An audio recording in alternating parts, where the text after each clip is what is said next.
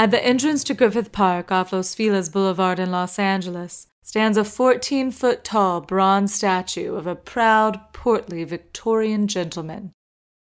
He is the celebrated Griffith J. Griffith, who donated 3,015 acres of the former Rancho Los Feliz to Los Angeles in 1896. He donated the land to be used specifically as a park for the plain people of the city. His face, decidedly noble and assured, lords over his princely gift to the city. And it must be said, at 4,310 acres, and traced with hiking trails throughout, plus an outdoor theater, plus an observatory, this stretch of green in the heart of Los Angeles is undoubtedly one of LA's greatest public resources. While portraits and photos of Griffith are plentiful, there are hardly any in existence of his wife, Tina, for whom a great part of his fortune and prestige sprang, and none after the year of 1903. Because that year, Griffith J. Griffith shot his wife in the face, permanently disfiguring her.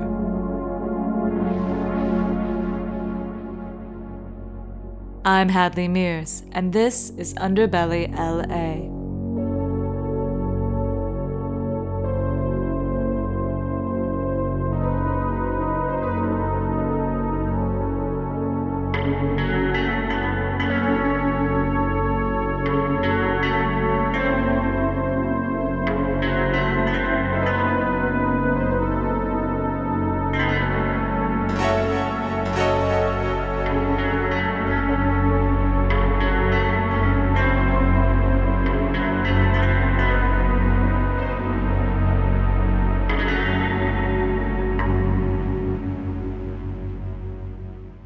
This very peculiar Los Angeles tragedy began half a world away. According to Paul McClure, the author of A Benefactor's Tragedy, starring Griffith J. Griffith, Griffith Jenkins Griffith, yes, again his name was Griffith Jenkins Griffith, and he was born in South Wales on January 4th, 1850, the son of a farmer who also worked in the nearby mines. The eldest of a large, impoverished brood, the young Griffith was taken to America by an uncle when he was still a child. The ambitious, brash young man was educated in Pennsylvania and then went into the newspaper business. The trade brought him to San Francisco in the 1870s, where he worked the mining beat for the Alta California, a popular Wild West newspaper. Becoming an expert on Western mines, he made his, probably much exaggerated, fortune as a consultant to mine owners. In 1882, Griffith, drawn to the wide-open opportunities of boomtown Los Angeles, moved to the City of Angels permanently. In December of that same year, he bought the sprawling, rural Rancho Los Feliz, long said to be cursed, from local businessman Thomas Bell. The curse of Los Feliz was said to have been placed on the rancho by Petronilla, a member of the Feliz family who had had the ranch stolen from her by a clever lawyer. Griffith quickly became a well-known new figure in Los Angeles, lording over his mountainous rancho astride his horse, overseeing numerous improvements. Griffith attempted to make the rancho, then outside the city limits, into a prosperous ranching operation. According to McClure, he would eventually build a rickety railway to his land and have 6,000 sheep, 50 horses, and 150 dairy cows on the rancho. Were you to make a pen portrait of him, you would see a man of somewhat average height in the prime of life, of well-knit, muscular frame, the Los Angeles Times enthused of Griffith. Altogether a powerfully built man, keen, dark eyes that rest on you, but with such an open, frank look as to inspire confidence, while the clear, ringing laugh, which invariably accompanies the story he is telling, proclaims a man who enjoys every moment of his existence. But Griffith also annoyed many people by forcing himself into Southern California civic life. Wags called him not only a roly-poly, pompous little fellow with an exaggerated strut like a turkey gobbler, but also an egomaniac and a braggart. This did not stop the wealthy Louis Mesmer, owner of a large furniture store on Main Street in downtown, from introducing Griffith to his daughter, Tina. The Mesmers were descendants of the legendary Verdugo family, and therefore aristocracy in rough and tumble Los Angeles. Tina and her sister, Lucy, were also the heiresses to a $250,000 fortune, left to them by family friend Andre Briswalter, who, according to the LA Times, had started out peddling vegetables door to door and ended up owning thousands of acres of LA, including most of Playa del Rey. Believing Tina to be the sole heir to the Briswalter fortune, Griffith began courting her. They were soon engaged, and announcements for the wedding appeared in all of the local papers. However, 10 days before the wedding, Griffith discovered that Tina was only co-heir to the Briswalter fortune and would only receive half the money.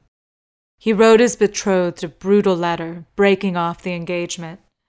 Her deeply Catholic family was appalled and begged Griffith not to disgrace their daughter this way. He agreed to go through with the marriage, but only on the condition that Tina inherited the entire fortune and that it be transferred into his name. Griffith claimed that this was not to steal the money, but to ensure that, according to the LA Times, after marriage there would be no interference with his wife's money on the part of her family. Not surprisingly, after this episode, the Mesmer family would forever be wary of Griffith J. Griffith. On January 27, 1887, he and Tina were married in a society wedding, the likes of which backwater LA had rarely seen. By this marriage, 2 immense estates were united, the Los Angeles Times reported. The large possessions of Griffith J. Griffith and the vast amounts of Los Angeles property owned by the charming bride, Miss Mary Agnes Christina Mesmer, daughter of Mr. and Mrs. Louis Mesmer, familiarly known among her most intimate society friends as Tina. According to the Times, it was a match made in society heaven. The bride has been educated in a superior manner, as befits the owner of so vast an estate. Her singing and playing are exceptionally fine, and her taste in flowers is remarkable, as is well illustrated in her mother's garden. She can speak 4 languages, while the happy bridegroom can converse in 3, including Welsh. But the wedding was not all love and sunshine. In reality, it was about cold, hard cash, as the LA Times reported years later. At the wedding breakfast that day, even before guests had completed their meal, Griffith rose and excused himself, saying that he must go and bid goodbye to several friends before embarking on the honeymoon trip. A subsequent examination of courthouse records showed that instead of bidding adieus, Griffith had slipped across the street to the courthouse, and within 6 minutes of leaving the wedding breakfast, he caused the $250,000 to be transferred from the name of Mary Mesmer to that of her brother Tony Mesmer, and from the name of Tony Mesmer to the name of Griffith J. Griffith. Then he returned to the bride and the wedding party. A year after the wedding, Tina gave birth to the couple's only child, a son named Vandel, often called Van. Now backed by his wife's enormous wealth, Griffith continued his ascent into LA society, making many enemies along the way. In October 1891, Griffith accompanied Tina and her sister in a carriage. They went to the old Catholic cemetery on Buena Vista Street. The women had intended to decorate the grave of their mother, who had died only months before. Suddenly, a distressed man appeared in a carriage and shot at Griffith from a gun loaded with buckshot. Griffith was hit in the head and took off running. Tina, according to the Times, yelled after him from her carriage, "I know who it was, Papa." The man who had shot Griffith was an Englishman named Frank Burkett. He had leased land from Griffith to open an ostrich farm on the Los Feliz Rancho. The farm had been a dismal failure, and Burkett had fallen behind on his rent. Believing Griffith was attempting to ruin him, he had grown increasingly deranged and was suspected of setting his own house on fire But the tragedy would not end there. As soon as Burkett fired the last shot, he whipped up his horse and started for the bridge, the LA Times reported. He had only gone a few feet when he must have determined to take his own life, for he drew a pistol from his pocket, and placing the muzzle against his head just back of his right ear, he pulled the trigger. The bullet literally tore the back part of his head all to pieces, and brains and blood covered the side of the buggy and the street.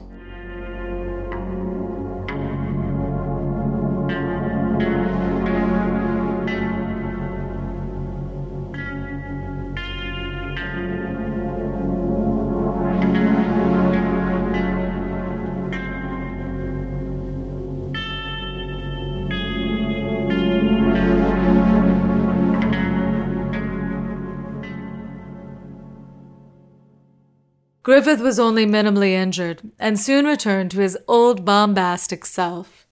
During the 1890s, he was at his peak, a member of the prestigious Jonathan Club, a pioneering member of the Fruit Growing Association of Los Angeles, the Merchants and Manufacturers Associations, the Citizens and Free Harbor Leagues, and he was also the only honorary member of the Chamber of Commerce. In 1896, his legend was cemented when he offered to donate 3,015 acres of the sprawling Feliz Rancho to the city for use as a public park.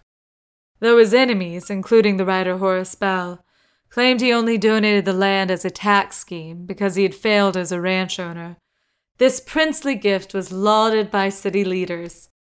He formally bequeathed the land to the mayor in December 1896, after making a brief address to the city council.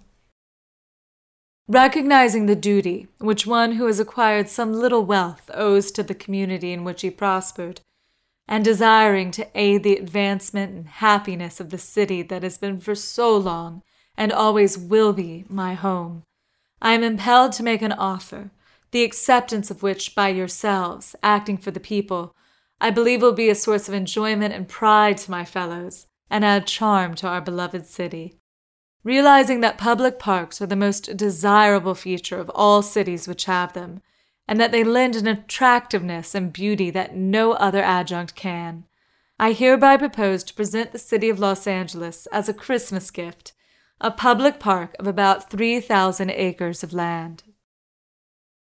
The gift garnered Griffith all the prestige he had ever hoped for. Griffith J. Griffith, the Los Angeles Times lauded in 1898, though not born in America, he nevertheless is thoroughly imbued with the liberal spirit which makes up the ideal American citizen. His long residence upon the Pacific coast has made him a thorough Westerner in manner and feeling. His congeniality is his most conspicuous characteristic. His gift to Los Angeles is peculiarly fitting, he having spent the great part of his successful business career in this city, and having been closely identified with its growth and development for many years. Now known as a builder of cities, Griffith was officially on the A-list of LA society. He is fond of all outdoor amusements, a good theater goer, and first nights of any prominent attractions at the opera or playhouse are certain to find Mr. and Mrs. Griffith in their places as the curtain rises, the Times observed. He could also often be found on his old rancho, now known as Griffith Park. But not everyone was pleased with Griffith's rise. Now styling himself Colonel, for no particular reason, local wits began referring to him as the Prince of Wales. That's W-H-A-L-E-S. Tina claimed that Griffith, a teetotaler in public, was actually a nail-biter and a sneak drinker who was usually drunk. He never left the house without taking a drink, she later testified, according to the Times, and he never came into the house without taking one, and of course, I don't know how many he took in between. The marriage began to fall apart as Griffith became increasingly unstable and suspicious. However, he could still be counted on to perform in public. In April 1903, the Times reported that he played Toastmaster at a party at the Hollywood Hotel in the then dry rural paradise of Hollywood. His speech left people in stitches with his funny remarks about the nature of women. When we look at women in the abstract or in the concrete, or even when we regard her in all the glory of an Easter transformation, what thoughts crowd upon our mind? Human intelligence cannot estimate what we owe to women. It has been said that she sews on our buttons, but the laundryman does that now. She ropes us in at church fairs, but then we are willing a sacrifice. She confides in us when she's figuring for a new dress. She gives us good advice, and plenty of it. She gives us a piece of her mind sometimes, and sometimes all of it. Wheresoever you place a woman, in whatever position or estate, she is an ornament to the place she occupies, and a treasure to the world. Only a month later, Griffith would threaten Tina with a gun for the first time. "I threatened to leave," she testified later, according to the Times, "and I think he realized that I would not stand it much longer. It had certainly come to the question. He is very proud and did not want the public to know." Despite the strained, abusive marriage, during the summer of 1903, Griffith, Tina, and Van all stayed together in the presidential suite of the Grand Hotel Arcadia in Santa Monica. Griffith had believed all summer that someone was trying to poison him. He would constantly make servers switch out his soup in the Arcadia dining room. On the evening of Friday, September 4th, Tina was packing, preparing for their trip back to Los Angeles, when Griffith entered the room. He was holding a gun. In his other hand was a prayer book. "Would you swear on this prayer book the same as you would on a Bible?" he asked. Griffith then told Tina to kneel and began peppering her with questions. "Did you ever hear or know anything about Briswalter being poisoned?" he asked. "Have you been implicated with, or do you know of anyone giving me poison?" Tina later recalled what happened next, as reported in the Times. His third question was, "Have you always been faithful to your marriage vows?" I said, "As God is my judge, I have, and you know that I have." As I answered my last question, he shot me. I was on my knees, and I jumped up and rushed for the window. It was closed, but I managed to raise it and get out. I sprang out and fell to the roof below. According to McClure, the bullet entered her forehead but miraculously split in two. One part of the bullet ranged upwards along the frontal bone of her forehead, and the other part of the bullet sped downward, tearing out her right eye. Miraculously, Tina lived and was quickly found by a couple in the suite below. As writer Adela Rogers St. John's would later say, Tina was the society wife who wouldn't die.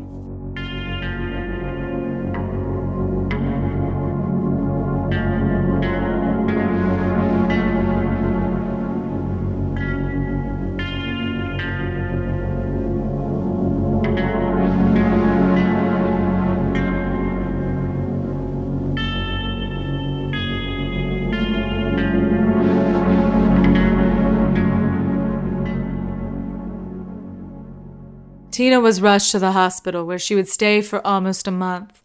Griffith was arrested 3 days later, in the middle of an epic bender. His trial for attempted murder that fall was the talk of Southern California. Griffith's lawyer, the brilliant, also alcoholic, Earl Rogers, claimed that his client had been seized by alcoholic insanity, and therefore was not responsible for his actions. On November 3, 1903, Tina, now blind in one eye and horribly disfigured, appeared to testify. The LA Times reported breathlessly.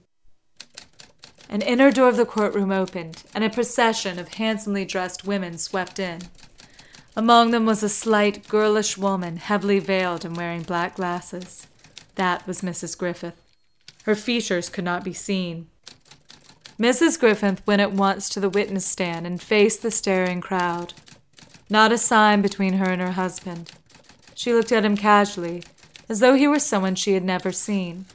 Colonel Griffith leaned back in his chair with his chin propped up on his hand and listened almost without moving a muscle. After hours of brave, straightforward testimony, Tina fainted before coming back in the afternoon to endure further questioning.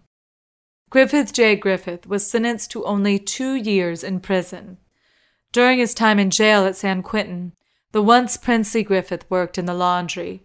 Tina was granted a divorce, cash, and custody of Van. When Griffith got out of jail only 20 months later, Adela Rogers St. John's claimed he was humble, a changed man. After his release, Griffith became interested in prison reform and restoring his important name. After a visit to the Mount Wilson Observatory in 1908, he exclaimed, "If all of mankind could look through that telescope, it would change the world." This led him to begin dreaming of an observatory at Griffith Park, of course, named after himself. Griffith was furious with the slow improvement at the park which bore his name. Little had been done to make the park accessible to the plain people he had so wanted to reach, and in 1910, he self-published Parks, Boulevards, and Playgrounds under the guise of the Prison Reform League Publishing Company. In it, he wrote, "For the last 14 years, a majority of the Los Angeles City Council has claimed persistently that owing to lack of funds, the city could not afford to build a road to Griffith Park or take other steps that would make it accessible to the public. I had reasons, however, to expect that my donation would receive different treatment this year, and accordingly, I postponed the publication of this little book." But when the Budget Committee met July 29, 1910, the same plea was urged once more, and a park commissioner, who has been advocating the spending of $100,000 on Central Park, declared that rather than stint on the work there, he would cut out the $25,000 appropriation for Griffith Park. This little book is a strange mishmash of true philanthropical beliefs and whiny little grievances. Public parks are the safety valves of the city, he writes, quite so. They are the pleasure grounds of the people. Nothing conduces more to the public health, and money wisely spent on them is the best investment any city can make. The book includes paparazzi-like pictures of people hauling sand and gravel illegally out of Griffith Park, of private houses erected in its pastures, horses, sows, and mules illegally grazing, and even a private dairy. Under each photo is the same caption: "Would such mistreatment induce others to make donations to the city?" In 1912, the still wealthy Griffith offered the city money to build an observatory, and in 1913, he offered money for an outdoor theater. The city, wary of accepting any more gifts from an attempted murderer, declined his offer. However, after his death in July 1919 of liver disease, LA did accept the money Griffith had left in trust for both of these projects. And thus the flawed, complicated man is responsible for the construction of both the Griffith Observatory and Greek Theater. His portly ghost is said to haunt Griffith Park, forever checking on his many projects. And what of Tina? She lived in the shadows, a virtual recluse in her sister Lucy's household, dying after a long life in 1948. She is buried discreetly in the Mesmer Crypt in East Los Angeles' Calvary Cemetery, a sprawling Catholic cemetery that is the eternal home of other victims of LA's dark side. Her abuser is eternally across town, in the gaudy Hollywood forever, buried beneath a soaring granite monument which pierces the bright, blue California sky.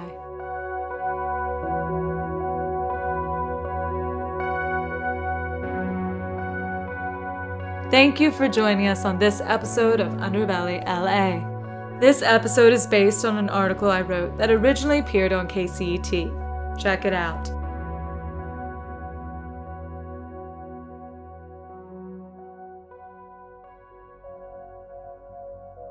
I'm Hadley Mears, and you can follow me on Twitter at HADLEYMEARES. You can follow Underbelly LA at Underbelly LA. We're also on Facebook. Just search Underbelly LA. Listen to all future episodes of this podcast by going to underbellyla.com. And you can subscribe on Apple Podcast, Google Play, Stitcher, and anywhere else you'd normally find a podcast. Every episode of this show is researched, written, and read by me, Hadley Mears. The show is produced by Drew Mackey and edited by Mika Grimm. Underbelly LA is a Table Cakes podcast. Table Cakes is a Los Angeles-based, woman-owned podcast company. And if you want to learn about other shows on this network, go to tablecakes.com. If you want to support Underbelly LA, check out our digital tip jar at patreon.com/underbellyla. Join us next week when we delve into more murder, mayhem, shade, and sunshine in the City of Angels.